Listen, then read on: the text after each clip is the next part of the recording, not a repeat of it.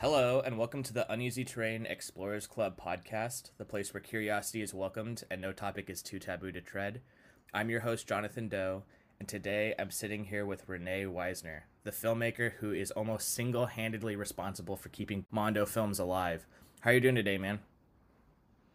Hi, man. Thanks for having me. I'm doing fine, and I'm happy that you take the time to talk to me.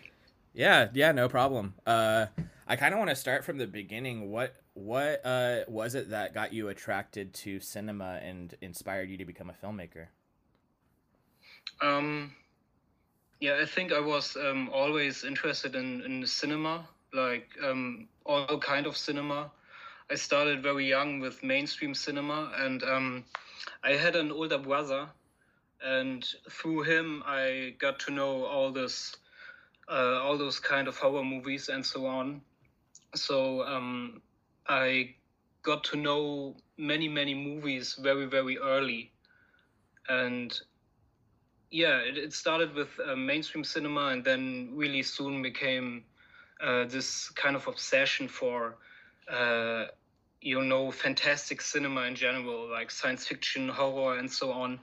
And my interest in underground and everything, this came much later, I would say. And um, I my first contacts with filmmaking uh, came very late. I think I was in my 20s, like late 20s, when I started to do things myself.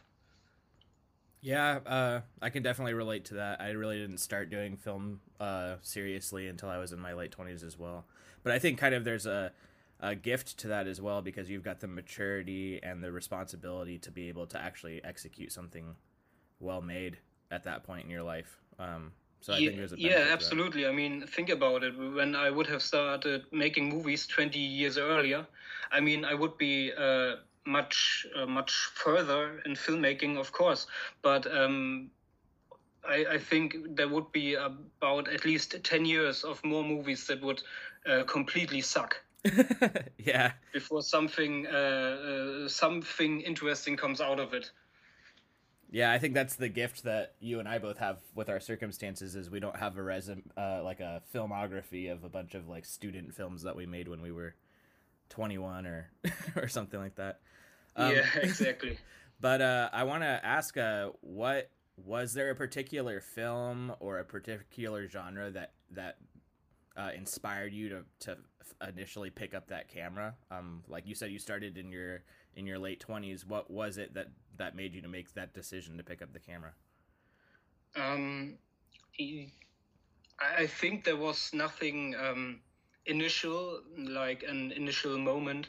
It was, I think it all started out in the 2010s when I started to go on conventions and everything. And when I, for the first time ever, got to know people who actually make movies, when you came around all those people who make all those homemade splatter movies and stuff. Mm-hmm. Um, so I finally met people who are doing this. You know, when I was younger, filmmaking was this may sound weird, something like spiritistic or holy, something that you just don't take a camera and make a movie. Need to have a concept and everything. But at this time around, I kind of learned, okay, literally everyone can make a movie, and this is as good as it is bad. Yeah. And so I became interested in it in the when I did this, and later I was an extra in an independent movie, and I came around the guys who made it so well that we said, okay, let's do it somehow together, and somehow I stuck with it. it yeah. And with the films that you make, you have really made like kind of a niche for yourself, and a lot of your work is really kind of inspired and centered within the genre of Mondo cinema. And I was wondering, what is it that got you attracted to that genre, and what inspired you to start working within that kind of that kind of medium of work? Yeah, I was always fascinated with the old Mondo movies, like Mondo when Mondo was an art form. It's going far beyond any documentary, and I would say about myself and what my movies are, it's I'm on one side I'm a voyeur, and on the other side I'm exhibitionist. And I think this is for me somewhat what Mondo is about. It's something like to show things other people don't show, or to go to places other people don't go. And this was always interesting to me. So Yeah. yeah, that definitely, and that's one thing that I really admire about the work that you're doing is there are a lot of people that are doing things kind of within the realm of Mondo, but you have very much like an old school approach to it. I mean, Yeah, sorry to interrupt you, uh, but you are absolutely right. Mondo is basically dead, unfortunately. I would love to have a Mondo genre around, but people actually go to places and explore them. Um, this is a rarity nowadays, and this is partially because a lot of it has become somehow mainstream. Dark tourism and all of this. There are many documentaries about it who go directly into Mondo, but much of them don't go the last step, I think. yeah, Especially, Mondo has a very bad reputation.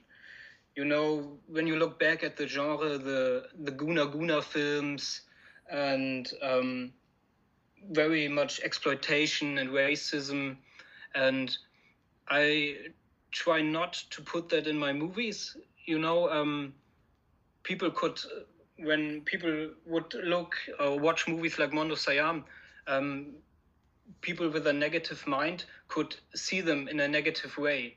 But I try to not too much comment about that, and I try not to comment about like how people live on the other side of the world or how people live here, because I think and this goes back to Jacopetti and Prosperi with Mondo Cane to show both sides. It's something they were really good in, like to show weeds from all over the world, and on the other side, they show how bizarre we people live here in the Western world, which is often much more bizarre than some people live in places where they have never seen a car or something like this.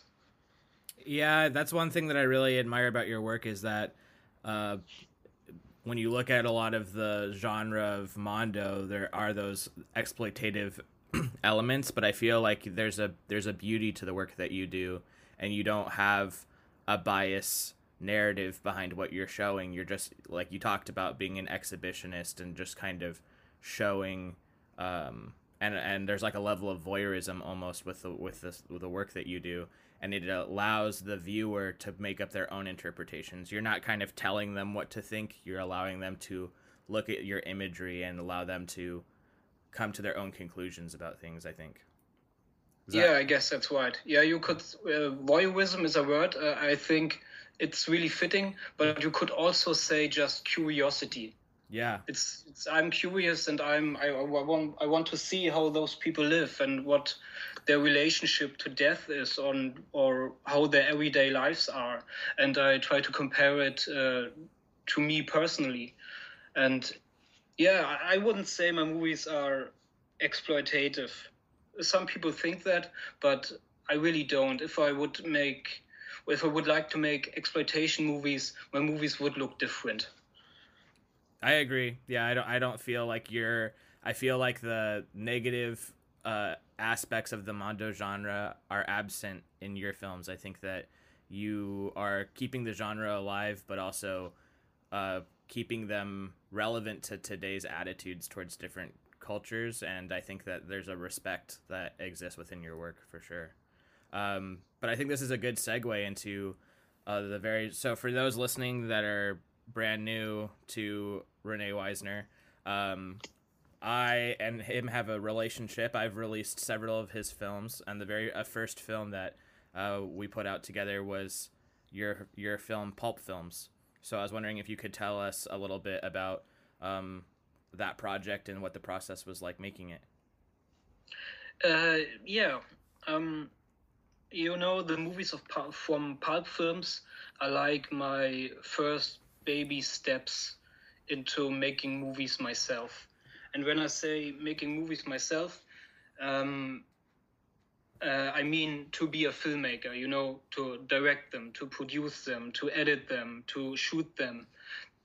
This is my attitude towards my movies. I try to make as much as I can do, even if the result may not optimal from time to time.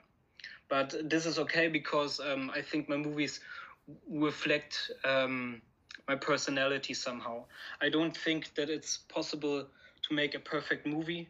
Even as a big fan of Stanley Kubrick, I think even he wasn't, he couldn't make a perfect movie, even if 2001 A Space Odyssey might come really close. So I don't even try it. I make my movies with all their mistakes, but this makes them very personal. And yeah, when I would have to break them down, Adi Uomo was actually, I think, the first thing I shot on my own. And this just happened without any preparation or anything. I came around this crazy location in Thailand, which is still a very unknown place. I mean, even if you type in the name in Google or anything, you don't find any information or pictures about it. And so I just had to take the cam and make a movie. But in the beginning, I didn't really had plans to make something out of it myself. This was at a time I just shot stuff, but either I gave the stuff away to someone else so he could make something out of it, or it just landed in my desk, so nothing was made about it. And then I think about a year later, I shot Blight of Humanity, Pesthauch der Menschlichkeit, with Marian Dora, and I was his directorial assistant, which was a great experience. And from this experience, I got the idea, I got to know what filmmaking is about, what makes a filmmaker, what differentiates a filmmaker from just a director. And this was kind of my time which I said, okay, I want to do this myself. I go back to my archive material and I make something out of it. And this was kind of the starting point. And Adi Uomo is kind of bland. This is basically a work just made out of curiosity and voyeurism. And I still think it has somehow his place in my filmography. But everything really started out with the next movie, Todessehnsucht. I shot it at the same location, but I tried to mix those real elements, those monofilm elements, with a narrative story. And this kind of became interesting to me, to spice up a narrative story with images you just don't see in other movies. And this is something that is kind of a red line which goes through most of my work. Yeah. With Adi Uomo, you talked, we have two different cuts of the film, one of which involved you sending, basically, I'm guessing, the raw footage that you shot for that film and sending it to Magnus Blumdahl, who directed the documentary Revisiting Melancholy Durango. And I was wondering what inspired you. How did you get in a relationship with Magnus, and then what inspired you to have him do his own kind of edit of the film? Magnus is a great guy, and I actually can't remember exactly when we met, but I think it had something to do with revisiting Melancholie der Engel. I honestly can't remember for why we got together, and so I was looking for an editor to make something out of Adio Uomo, and I liked the idea of even if you don't make your movie too experimental on one hand, but to make an experiment out of it anyway. I hope this somehow makes sense. Yeah. So my idea was, because I was curious, what would this movie would look like if I would give it to an editor who actually has skill instead of me. Because at the time, I basically had no idea about editing. I learned editing with this movie, and I just wanted to see how this movie could have look in the hands of someone else. And in the end, there were both movies, and I thought, well, this is an interesting experiment when you put those two movies together. And I think they should be seen as an experiment in the first place. Yeah. They should be seen one after the other, and this should be the experience of the movie. Yeah, it's really interesting to look at both of them kind of back to back, just because they both have very different atmospheres and kind of a different emotional experience watching it, both of them, because it's like the same footage but stylized in different ways, and you get kind of a different reaction from both of them. I think that's really interesting. Yeah, absolutely. Also included in our release of Pulp Films, we have your film Osarium, and I was wondering what you could tell us about that. Osarium was it was I made it in 2018. But it was supposed to be my movie I have made after Conversion. Conversion is a movie I shot over the summer in 2018. It hasn't been released yet, but I finished it 2 years later. So Osarium was just, a little movie I wanted to make in this magnificent location in the Czech Republic, the Kutná Hora Bone Church, which is a fascinating place. There are like the bones of I don't know how many thousand people, and they are draped like it's like the throne of a king. It's an amazing place with an amazing aura, and I thought, when I make a movie, I could film everything there, and it probably would be some kind of interesting, but I had to spice this movie somehow up. I had to put something more into it, to make more out of it. And so I thought about this story of a lonely girl. In some kind of way, my movies Todessehnsucht, Osarium, and Du Mort du Catacombe play in the same universe. They have the same character. This lonely girl that can't find a place in her world, and just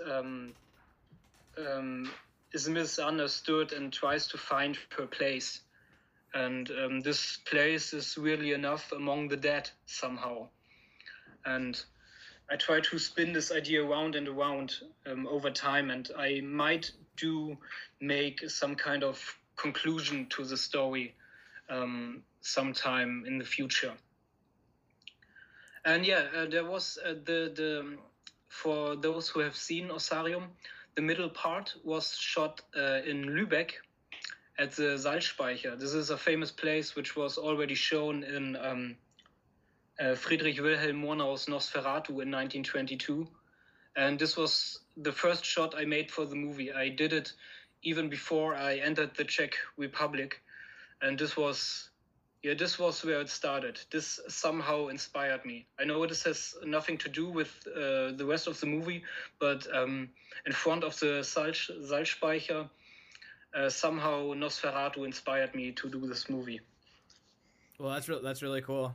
That there's kind of like a tie. I think I've seen on some of your social media you have a picture from Nosferatu and like an old shot, and then you being in front of that same building, and they look exactly the same, which is really cool to see, like the history of that building still being there, or that landscape. Yeah, yeah, exactly. It's a great place. You know, in Lübeck, you could make a great tour through the city. There are still some places that still look the same like in the movie, but the city really doesn't care about the history of this movie. There's another city in Germany called Wismar, and this city really celebrates all the places where the movie has shot, and there are signs everywhere. This was shot here, this was shot there, but yeah, I guess not everyone is that much into movies. Well, hopefully the people listening to this are. I think we got some pretty good loyal fans. And then the last film that you have within our release is I'm probably gonna butcher the name, but Das Warden des Jungen Elysis. Yeah, that was good. Oh, good. I'm curious about. You can explain a little bit better about what the video or the film entails, but I was curious about kind of the backstory behind it, and as well as the controversy that happened in Berlin with its premiere. Okay. Yeah, this was actually something that just was sent from the heavens to me. You know, at the time I was working in Hamburg, and there was a friend of mine who told me this crazy story about a friend of him who owns a flat, and in which someone has killed himself. And at this point, he already had my curiosity. And then he started showing me off those weird pictures on the wall with the scantily clad, naked young people. And for a great coincidence, this flat was, I think, 15 minutes by car for myself. So it was basically in front of my door. And so I got in contact with the guy who owned the flat, and he allowed me to film there. And I think it was just 2 days later, and that I was in the flat. I was there for 2 hours, and took 40 minutes in time to talk to the guy. And I had 80 minutes to shoot that movie, and all the equipment I had was some broken tripod. But yeah, and you know, everything that is shown in the movie, I really didn't know about. I only knew about all those weird pictures, and that there has to be some kind of backstory. And there's something that I couldn't communicate in the movie at all. You know, you see a knife and you see blood and everything. From what I heard from the guy who owned the flat is that the man who killed himself, before he killed himself, he castrated himself. Oh, wow. With that knife. And this is why there was all those blood and everything, all the blood and everything. And, you know, when I started to explore the flat, the whole story came to a conclusion. You know, not even the police seemed to care about the story, what was still there in the drawers and everything. Because when we opened the cupboard and everything, all his handmade comics came into my hand. This was some crazy stuff. And yeah, this is something I'm really carrying around with me. This story, even though looking at it from start to finish and the editing process, it was a really short project, shorter than most of my projects. And yeah, one day later, all of his stuff went to the garbage. Unfortunately, it is fortunately for me because this movie is kind of a time capsule, which is something that I think is really interesting because only I could have made that movie, and I'm kind of conserving it in some way. But yeah, I really would like to have maybe one of those pictures or some kind of souvenir from that place. This was just too weird. And when you talk about the controversy, yeah, it was. I think it was the same year. I'm not really sure. My movie got invited to the porn film festival in Berlin, and it was shown. There were two screenings were planned, but there was only one because during the movie the audiences started to gang up on the movie and started screaming at the screen, just like in 1984 by George Orwell, started screaming at the screen, and they said, this movie is promoting pedophilia. In the end, my movie is doing the exact opposite, but the audience didn't get the point I was trying to make. And so in the end, they were loud enough to cancel the second screening. Oh wow! Unfortunately, they weren't hard enough to burn a cinema down. I would really have appreciated that, but yeah, I mean, a cancelled screening is something. It's something that you can wear as a medal of honor. Yeah, definitely. I think, especially nowadays, it's always funny. I think my movies are really tame, most of them, and really uncontroversial. But when there are problems somewhere, it's always in Berlin or bigger cities. When my movies are played or are shown in the province or somewhere, nobody bats an eye, nobody cares. But in Berlin, when you think about the audiences, it's always trouble. That's really interesting. Yeah, I'm curious about that. I do notice that in cities and stuff. If something is premiering in a big city like Los Angeles or New York or Berlin, people sent. I think part of it is that it's people who are, if you're going into a rural area or a smaller area, people who gravitate towards that are, I think, probably more aware of what they're going into. If there's like a small horror convention in a town, then the people that are going know that it's a horror convention. Whereas if it's a big event in the middle of the city somewhere, I think that there's a lot of unknowing audience members that don't know what they're getting into. And so they get offended because they're like, I don't know what's going on. But I think as a filmmaker within the realm of extreme and transgressive, boundary pushing cinema, I think getting your film shut down is kind of a badge of honor for sure. Yeah, absolutely. Yeah, it's kind of weird when you think about it. You would think that audiences in the bigger cities, that they kind of have the attitude, I have seen everything. But most of the time it's the other way around. It's really weird. Yeah. I mean, it's an interesting world we live in. If I would like to offend people, this would be super easy. I could just grab a cam and start shooting. It would be so easy if I would try to do it. I think honestly that modern day audiences are easier to piss off than audiences from 30 or 40 years ago. I think we have reached the time in which we are going back somehow. Yeah, I agree. I think, I mean, you can look at eras within cinema, and I think that it kind of fluctuates. Like if you think about the stuff that was coming out during the 1970s with the Mondo films that were coming out within the US, you have like the roughy era with pornography. And then in the 80s, I think they got a little bit more sensitive, and cinema changed.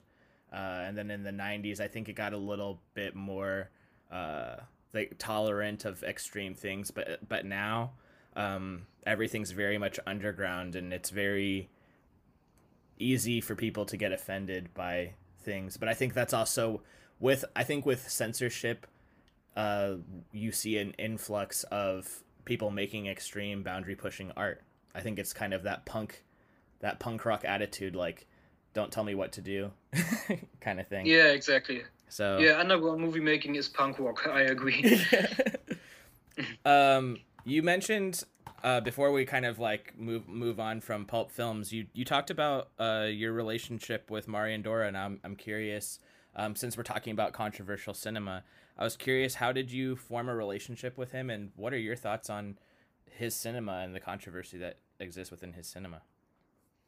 Yeah, what I think about his cinema, I think he is the gold standard in underground cinema. There is, for me personally, there's no one who has this intensity, but also such a skill for filmmaking than him. And yeah, when as you can hear, I'm a big fan of him, and I really like his movies, because I maybe know him better than people who don't know him personally. So I would say it's super fascinating to hear his stories about how he made those movies, and I even had the pleasure to make some movies with him, and it's super interesting to see about what terrible circumstances he is making his movies, and that basically the only thing he has to him is his skill as a filmmaker. I mean, this guy doesn't have great cameras or anything. This guy doesn't have access to crazy locations, or doesn't have access to lots of actors. So foremost, he has his skill, which makes him such a great filmmaker. And yeah, I think you wanted to know how I got to meet him. It was, I can't remember the exact year. I think it was 2015 or so. It was at a time I really liked and adored his movies already. And yeah, I just wanted to get to know him, just wanted to get somehow in contact with him, and it took forever to get to this point. But when we spoke, we early discovered that there is something we could do together.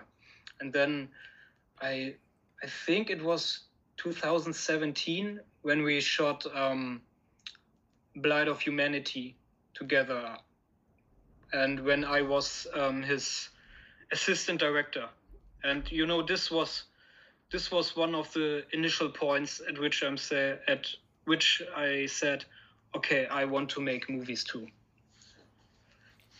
Yeah, that's quite an experience, getting to work alongside him during a production of one of his films.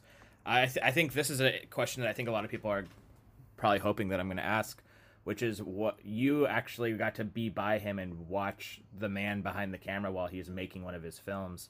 What is he like as a director, from like in terms of how he behaves on set and interacting with people and stuff like that? He's incredibly intelligent, and he has super much experience. He has experience and confidence, and when you got to work with him, you got to know very soon that he has a goal he wants to reach, and he will reach it. So he is willing to take risks. He's willing to do what has to be done. And yeah, but what is he like personally? It's funny when I look back at the time in Switzerland when we shot the movie. he was the most sane and calm person on the whole set.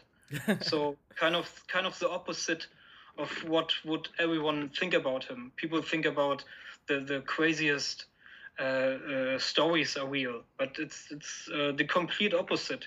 This guy is super funny, super intelligent, super fun to be around with. This guy is an incredible amount of movie knowledge. And it's incredible to be around him. You know, this guy has such an amazing personal history in filmmaking. I mean, all those movies he did together with Uli Lommel, and he worked together with Jess Franco, and there's so much to unfold. It's amazing. Yeah, that's awesome. I mean, you made a point earlier that I kind of want to highlight, which was that he has a limitation on resources. You know, he doesn't have great cameras and things like that, and I think that that brings a charm to his films. You know, there's an aesthetic and look to a Mari and Dora film, just like there's an aesthetic and look to your films. And I think that when a filmmaker has a limitation on the resources that they have and they have to be creative with what they have, I feel like it pushes imagination and pushes creativity and actually can make something better. If you had all the tools in your arsenal to make whatever you want, I don't know if you'd be able to pull out that creativity in your mind that you're able to do with your films, or Dora's able to do with his films, or what I'm able to do in my films, unless you had kind of boundaries that you had to work around and be like, okay, what can I do with what I have? I think that there's like almost a gift to having limitations and having and working within lower budget independent cinema. And I think we can see that within the genre with people like you and Dora and all the other iconic filmmakers that are out there. Yeah, I guess you are absolutely right. And I think you really should, maybe this is some advice for starting filmmakers, someone who wants to make underground movies themselves. Just try to make your limitations your strength. You know, this is something. Try to build around the movies around your limitations. Yeah, that's the same advice I like to give people too, is make something out of what you have available right now. Don't. Yeah, it's the same thing. What you would say to a writer: write something you know about, and this is with filmmaking, it's kind of the same. Film something you know about and what you have access to start. Yeah, definitely. I think that's really good advice, even beyond film, just within art in general. Yeah, absolutely. But moving on to your next film, Mondo Siam, I was wondering, this was kind of your, at least to my knowledge, your first like feature length film, and I was wondering what you could tell us about the process of making it, your inspiration, and what it was like. Yeah, it was my feature film debut. That's right, and I have to be honest. This movie, in some way, just happened. You know, I was there for a certain time in those countries, in Thailand and Laos and Cambodia. And I only had in mind to make a movie. I didn't had in mind what this movie would be about. And I don't even had in mind to make a feature film. So I just filmed and filmed and filmed. Everything of what I said could be interesting. And the idea to make a feature film out of it just came in the editing process. When I saw the material, and somehow it just started making sense to me, like the themes of the movie. It just started making sense in the editing process. It's maybe not a very glorious story, but this is how it happened. Well, I mean, but in the end, I have to say I had about, I think, 7 hours of raw material, and about 1 hour of it made this movie together and made it work for me. I think it's a beautiful film, man. I think it's really powerful, and I definitely think it has, it whether it was intentional or not, it definitely has kind of an acknowledgement or an homage to early Mondo cinema. It feels like a modern early Mondo film to me when I was watching it. So Yeah, I really tried to. When I shot it, I tried to do something within the rules of Mondo, like the sweet and savage principle and everything. And but I kind of had the idea while making it. I asked myself, okay, I can't make a Mondo movie. Like Jacopetti and Fosbury, they had money, they had a crew, they had time, and I had nothing of it. So what could I do to bring something new to the table? And so I had the thought of, okay, what would an underground Mondo film look like? Is there an underground Mondo film? Does something like this exist? And I had no idea at the time, and I still don't know. And I had this idea in mind while I shot the movie a little bit, even though I didn't knew um, what the goal is or what kind of movie I want to make. I just had the idea, okay, let's try out what an underground Mondo could look like when you don't have any resources and you just start filming. yeah, man, I think that there's even though within the film there's elements that are very bleak and dark, there's a beauty overall to the film that I feel that you were able to accomplish, and it's probably within your body of work. It's probably my favorite film. I think you did a really good job. Cool. Yeah. This is something. You get the point there. This is something I like to do in all of my movies, to show something, the ugly sides of something beautiful, and the beautiful sides of something ugly. This also became kind of my shtick. Yeah. In my filmography. Also on the Mondo Siam DVD, we also have a short film, La Burry, and I was wondering what you could tell us about that short film.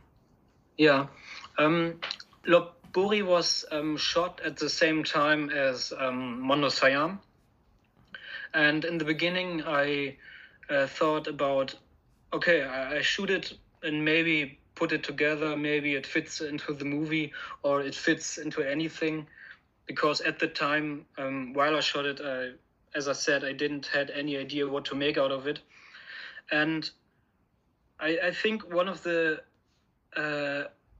only reasons why I really made this movie and finished it and released it is there was this great story I heard about the cinema and the monkeys that is told in the end of the movie, and it was something I read a short time before I was there, and I thought this story is so great with the monkeys, and they are dragging the dead monkeys of their batch behind the cinema screen. This was so great. This sounded so Werner Herzog like to me, and of course, it wouldn't have fit into Mondo Siam, because Mondo Siam is a non-verbal movie, and this would be something I have to tell.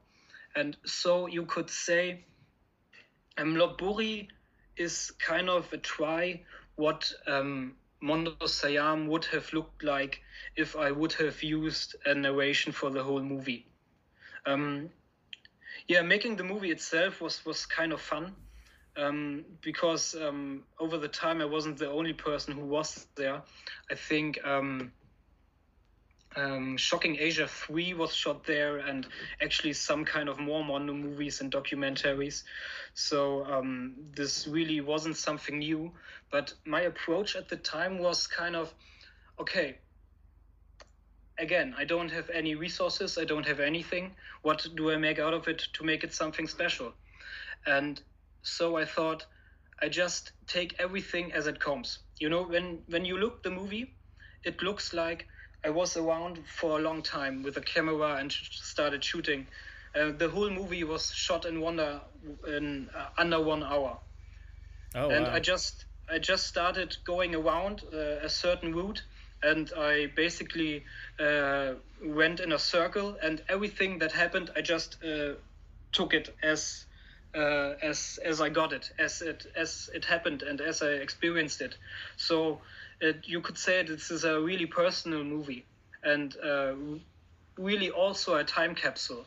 And I had the time capsule idea in mind then too, because for me it was interesting to think about how the movie would have looked like if I would started shooting it maybe 10 minutes later. It would be an entirely different movie. At least everything that I could show. You can't direct the monkeys, unfortunately. So it, it is something that just happened, and I just worked with what I got, you could say. Yeah, I liked the kind of the comparison to like uh almost like a Werner Herzog experience, just kind of the rawness of it, and I like the monkeys coming up to your camera and stuff. I think there's just something you couldn't shoot that more than once. That happened one time and you captured it in the moment, and yeah, it does feel like a time capsule. Like if you went on that walk again, you would capture completely different things. Yeah. This is an interesting idea. Maybe I should remake this movie someday to go the same route and to see what happens this time. Maybe something much better, or maybe something totally boring. You Yeah. don't know. Mm. um, Moving on, we have the most recent film that I released of your work, which is Michael a Murderabilia Memoriam, which is a film centered around a man named Michael who has a pretty profound murderabilia collection. And I was wondering what you could tell us about that project, how you met Michael, and how you um, decided to make the film. Um, yeah, sure. Um, I met Michael um, many years before at a convention, and he had a table with his Museum of Madness, and I always was interested in true crime and memorabilia. I mean, I really don't collect this stuff, but I was always interested in it, and so we we came around, and we were sympathetic to each other, and we kind of held or loose contact over the years. And I don't remember when exactly um, I made this movie. I think it was directly after Monosayam. I really hadn't had anything to work on. So I started to think, okay, what can I do next? What would be something I would like to do? What is something that I could do? And one of those was, a documentary about Michael. And after all those other projects I had in mind fell down, I just asked him if what he would think about it, if he would agree, and if he would let me film it. And yeah, he really liked the idea, and I think he invited me to his place, and this was at a time when I think I just we did maybe demo scenes or something like this, or we just shot something to think about what it would look like in a movie. And yeah, I think a couple of months later I visited him for a weekend, and then we shot the movie. And it was really interesting to me too, because I try to when I make movies, I try to make them about themes I want to learn, and not about themes I'm an expert in. And this was something that could be done with Michael, because he's an expert of true crime, memorabilia, and about all those things we talk about in the movie. And so it was a big learning process for me too. And this is what made it so interesting to me. And he's a great guy. We still talk from time to time, and I really hope that he reaches his goals, that he really has this weird kind of museum he really dreams about someday, so he can share his collection with the world. What he really want to do.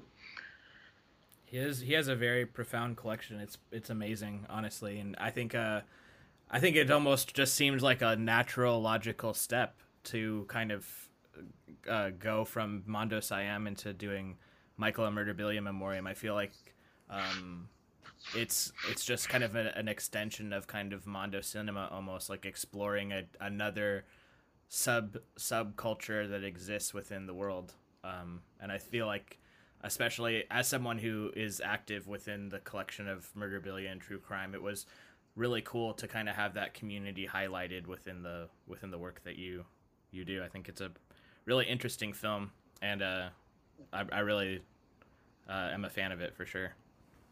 Yeah, cool. I think you got something right there, because exploring a subculture is maybe it is the next step. When you think about Mondo movies and exploration, nowadays there aren't really any new places to explore. I mean, there are no basically the whole world is mapped nowadays. Mm-hmm. There isn't, I mean, sure, there's something to explore and to find. There's something everywhere. But if you can't go to different countries that haven't been in the modern man's focus, so to say, you maybe have to go the next step and explore something, a subculture, maybe something, and this is an interesting thought. Yeah, which I haven't really thought out, but I will think about it. Yeah, I feel like even though the world's been mapped out, there's all kinds of little subcultures that kind of hide in the shadows that exist within our own communities that don't get the kind of attention that you did with Michael Memorabilia Memoriam. And I think that we're walking on roads that have been mapped already, but there's little avenues that haven't been fully explored yet, and I feel like you did that with this film. Yeah. Thank you. You also, so I'm in the process of releasing Symbolicus Volume 2, which is an anthology that Marcus Cook put out, and you have a short film that's featured in Volume 2, and I was wondering what you could tell us about that. The short film is called Du Mort du Catacombe. It is also released as bonus material on the Putrid Productions release of Michael Memorabilia Memoriam. Mm-hmm. And Marcus Cook asked me if I wanted to be part of this anthology, and he said it would be cool to make something new, but it would be also okay to recycle something. And at this time, I don't think I hadn't had time or anything, so I gave this movie to him. For some reason, this movie comes around quite well, actually. I think it was at around like 5-6 festivals in Germany and in other places, which is kind of weird because my movies normally don't get invited to festivals because they are so niche. They are hard to categorize, so people don't really can work with them.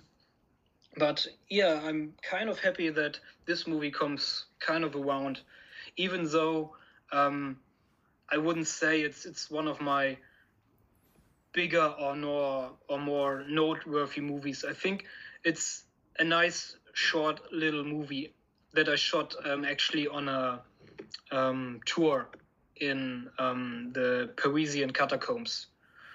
So I tried not to film all those hundreds or dozens of people around me the whole time. And so in the end, I could make this movie about 5 minutes in length. Yeah, I think that it's a really interesting look, and I think that it's kind of cool that it allows people who don't have the kind of opportunities that you have, where you go and travel all over the world, that we're able to still kind of see a lot of the things that you get to see, and it I don't know, aesthetically, I think it's a really interesting little short film, and I think that it complements the anthology Symbolicus Volume 2 as well. Yeah. So one thing that I wanted to ask you about was what is your take, because you are not only very knowledgeable about Mondo cinema, but you're also active within the genre. What do you feel about people kind of lumping Mondo films, shockumentary films, and mixtapes all kind of together in one category? And what is your attitude on the modern obsession with mixtapes right now? Oh man, yeah, this is a theme, man. Yeah, like as you said, putting them all together and blend them in like they are one thing, like mixtapes and mondos and shockumentaries. This kind of hurts. This really hurts because like mondo filmmaking is like or mondo films. It's like peak filmmaking to me in some ways, especially when you look at the history of mondo films and even before. I mean, even though Jacopetti and Prosperi made the genre with Mondo Cane, there were mondo films before. Like I think in the 20s there was Land Without Red by Buñuel, which already showed what a mondo film is and what it could be. And there's so much craft to make a mondo film, and it's kind of sad when you put this together with especially a mixtape. I mean, a shockumentary, it's kind of hard to focus on what is a shockumentary. People say mondos and shockumentaries are the same thing. And maybe they are. You could say about Mondo Cane it is a shockumentary, or maybe it was at the time. Today it would really shock nobody anymore, and not even kids. Kids have much darker stuff on their phones nowadays, and yeah. But comparing it to mixtape, this is harsh, man. Especially when I look at around how much money people are willing to pay for some mixtapes. I mean, most of them, even though there are mixtapes in which are a lot of craft and editing and style and putting them together, they're really mixtapes that are good and that I like and everything. But especially the most famous ones, MD Pope and all those stuff, man, this is crazy to me. This is like when you look at the heaven and you see a peak filmmaking, you see Mondo Cane and the movies by Jacopetti and Prosperi. And when you look down and you see dog shit, you see movies like MD Pope. It's crazy, but people want this somehow. I don't know. I think it's curiosity. I mean, I'm interested to see what is in those movies too, but when you have watched a couple of them that are just clip compilations, clip after clip after clip, and there's no skill to it, there's no art to it, what do you get out of it? I don't know. I really don't know. Yeah, I feel the same way. I think it's very interesting that that these genres all get kind of lumped together, and I feel like the only thing that they share is that they center around reality. You know, so some of them, not all of them, but if you're watching a mixtape that has to do with people dying, and then you're talking about Mondo films, that also may contain footage of people dying. I think people just kind of lump it all together as one thing, even though I think that Yeah. there's a craftsmanship to one, and the other one is just, like you said, clip compilations that don't have. It's very It's very debatable whether they have artistic merit or not. You know. Yeah. So Yeah, it's more of a dare. yeah. Can I watch it?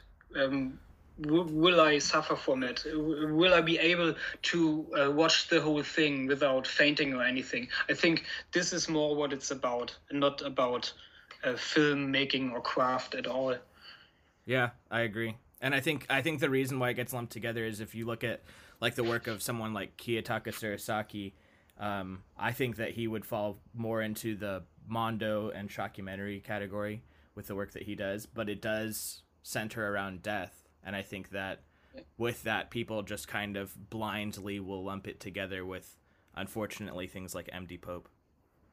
Yeah, probably. I mean, it's really sad. When you look at Kiyotaka's movies, they are so damn good. Yeah. They are so well made. Yeah, I mean, honestly, when I think about the people who are keeping Mondo and shockumentary stuff alive, it's you and Kiyotaka right now. I don't think there's really anybody else doing it. So Yeah, and actually, that's really sad when you think about it. yeah, definitely. But you have your filmography is immense, and you have a lot of films that haven't at least been released, at least that I know of, within North America. And I was wondering if we could spend some time talking about some of your other work, and then talk about whatever you're working on currently. Yeah, great. Let's do that. Yeah, you're right. There's only a couple, or you could say a small body of my work released in North America, but there's much more released in North America than there is anywhere else in the world. So I'm really happy about it, because I think about it here in Germany, people don't really care about my movies, which is okay. I don't have a problem with that. But when I see that there's an interest from the other side of the world, it makes me really happy, and it makes me, it gives me hope to continue and to go on with movies. I mean, even if nobody would like to watch my movies, I would still probably continue to make them. But when there's some kind of interest anywhere in the world, this is really cool. This is something that keeps me going. But okay, coming back to your question, talking about movies that haven't been released yet. Yeah, I think I have a couple of them actually. It was I made a movie I probably cannot release due to copyright issues. I shot it, I think, last year in one day, and this one is kind of crazy. It is a mixture of an underground. Well, it is an underground movie, but it is also a tribute to a German actor, which name is Kurt Raab, which I really admire. And in this movie, which is it's a narrative short film. I think it's 24 minutes in length. We have this actor Jörg Wischnowski. He already was in Blight of Humanity, Pest Hoch der Menschlichkeit by Marian Dora, and he is in many of my movies. And in this movie, he plays someone who is obsessed with the dead actor. And one day he comes to the conclusion that to be near to him, he have to dig him up. And we actually shot some stuff at the actual grave of this actor, and we shot some nastier scenes with real human bones later, which is a shame. I think it might be my best movie. But, in the soundtrack, I partially used sound bits and parts of old Fassbinder movies. So I probably couldn't release it here in Germany, at least. Yeah, there's this, and I was really sad when I had to tell Jörg, okay, we can't release this movie, and instead of it, I made another movie which I gave him as a gift, so to say. Okay, we can't release this movie, but we make this movie instead. And so we made Warum läuft Herr W. Amok? Basically, it says, why does Mr. W run amok? And it's about a 1 hour long interview movie with this actor, Jörg Wischnowski. And we basically break down his career into the last couple of movies he made. And we speak about Blight of Humanity. And then there is Frühlingsgefühle, which is an underground movie by a Swiss movie maker called Yuval Malon. And we speak about the movies we did together that aren't released, like Obsession, Conversion, and yeah, and in the end it goes a little bit crazy. But I think this would be something that would be interesting to people who want to have a look behind the curtain, how it was for him to work with Marian Dora, or how it is to work with me, or how these movies are made actually. Yeah, this is about this movie. Wait, I have to I have to look at my notes because I'm forgetting what I made over the last year. Yeah, then there was another short film. It's called Memento Mori. This was kind of a step back somehow because I just shot it at some kind of weird, bizarre oddity museum in Denmark. And they had a crazy collection of human oddities. Yeah, it's really short and there's not much more to say about it. And what? Yeah, I think those are the most important ones. Oh no, I have actually one other movie. It's called Überfall. It is also very short. It's only 5 minutes in length. And it's about, it's kind of my first take on a sicko movie, or to make something that is kind of sickening, and which probably is offensive to some people. It's about a woman that gets raped and who has an unwanted abortion, so to say. And this one is pretty bloody, and I mixed it with some weird old radio show bits. Yeah, and there's another one. Sorry that I jump around like this, but sometimes it's really hard for me to remember what I actually made. Yeah, there's Conversion, which is one of my more interesting works, I have to say. This was planned directly after the film Todessehnsucht in 2018. And I shot it already back then with Jörg Wischnowski. And he plays a homeless person. And I actually shot this movie in the homeless scene in Hamburg. And so it has a narrative story, but I kind of shot it like a documentary. And while I made it, I wasn't really sure how this movie should end. What should I make out of it? And so I shot everything in 2018.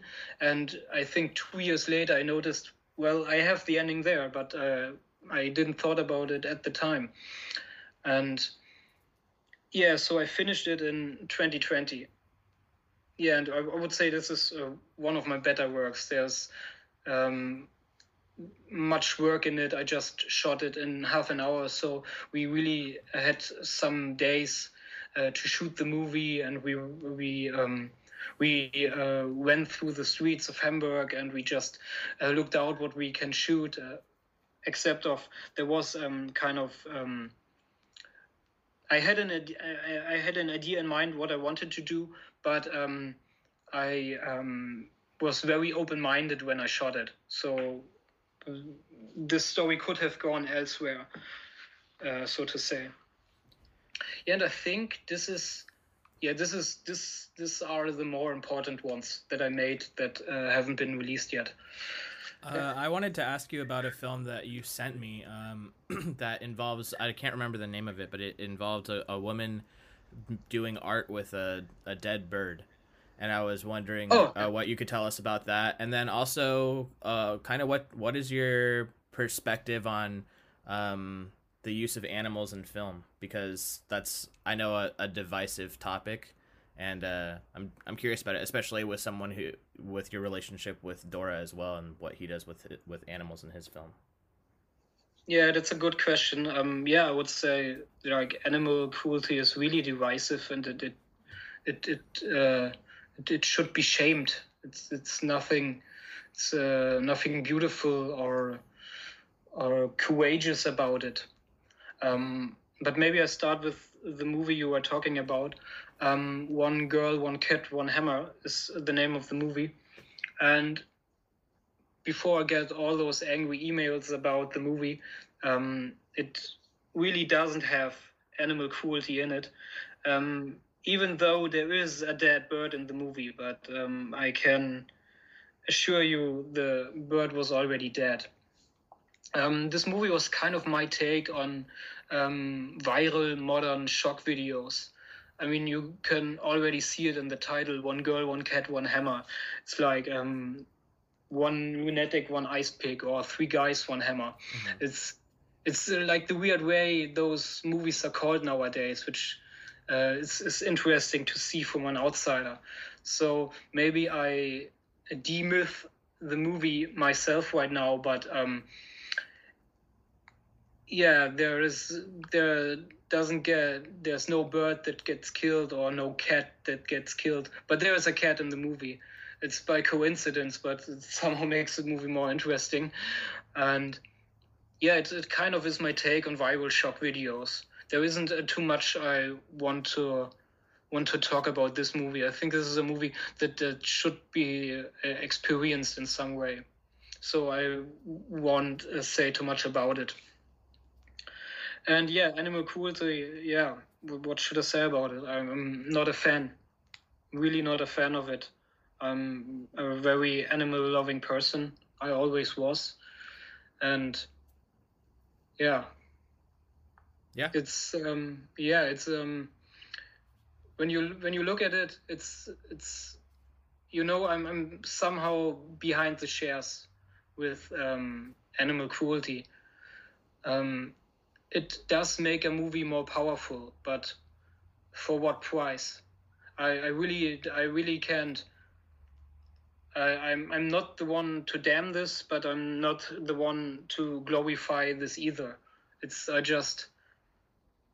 I don't know. It's there, and I think every filmmaker should decide for themselves if they really want to do that. Not only because of it's something I would never do, but also because of karma. Mm-hmm. Yeah, I agree. I mean, it would never be something that I would ever consider with my work, but it is something that exists within extreme cinema, and so it's interesting to hear the different perspectives that exist with that happening in film. Yeah, it's really interesting because Dora himself, he's a vegetarian, and he sometimes speaks really clearly about how this is something that shouldn't be done. So I don't know. I don't know if there's a solution to it, or I mean, the solution would probably not to do it, but I don't know. I just don't know. Yeah. And then you sent me a trailer that you're currently working on for an upcoming project, and I was wondering if you could tell us about that work. Yeah.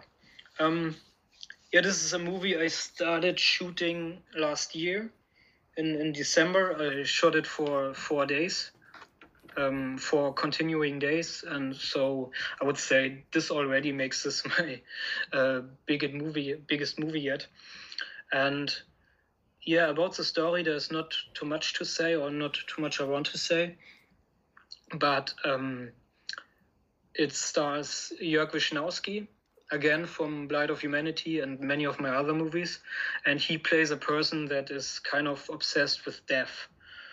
I think this is all I should say about the movie. I can tell something that is going on behind the curtain, or something that happened during the shooting, or what happened overall. I shot by now. I have I think it's 35 minutes of edited movie I have, and I think it will be a feature film. I don't think that it will be a feature film, or at least I'm working towards those point. But right now, at the moment, I don't really know how to continue from now on. I might consider a crowdfunding campaign soon to get some fundings for the movie, and this one will offend some people. Let's say it like this. It's when we shot it, there were times I shot most of it with Jörg together, and we spent 4 days together. There were parts of shooting the movie in which we were devastated. I mean, can we do it? Can we shoot it? And is this going too far? Maybe more in a Pink Flamingo way, but then in a Marian Dora way somehow. So it somehow is my Pink Flamingos.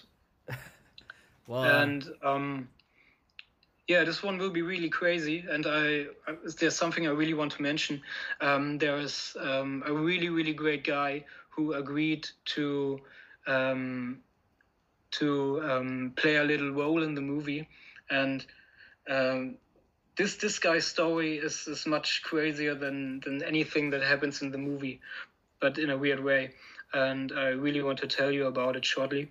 You know, this guy's name is Dietrich Kuhlbrot, and he's 89 years old, and this guy has such a crazy history. You know, in the 50s, later he was a state prosecutor, and he was one of those guys who got all those Nazis who committed war crimes in Germany in front of the court, because at this time nobody really cared about that. And so he started out doing this, and later he started in theater, and he started in movies, and he also was befriended to Lars von Trier and was in one of his movies, and he was in the German Chainsaw Massacre.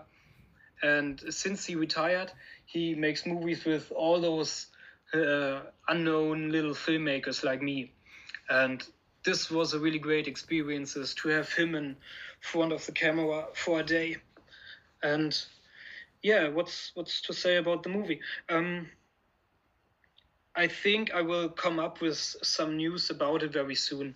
I think I'll do a crowdfunding campaign, and this is when there are more news, what it's about and how it will continue. Yeah, I think that's all I could say at the moment. Well, that's really exciting that you got to have him be a part of your project. I think I'm interested to, especially with you saying that it's got elements of Pink Flamingos. I'm very interested to see what's coming up. Yeah, you know, when we just mentioned it before, this movie is like a dare. And mixtapes are some kind of a dare to the audience when they say, okay, can I watch this to the end? And somehow my movies are kind of like a dare too when I make them.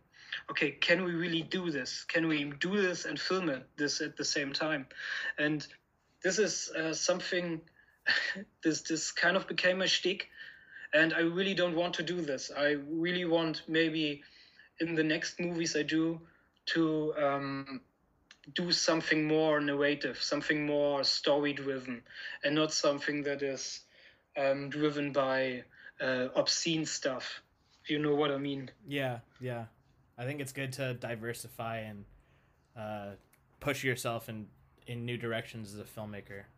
not do Yeah, the same thing. exactly. I really don't want to do the same stuff over and over again. I mean, um, this will happen for sure, but I really want to go new ways as a filmmaker.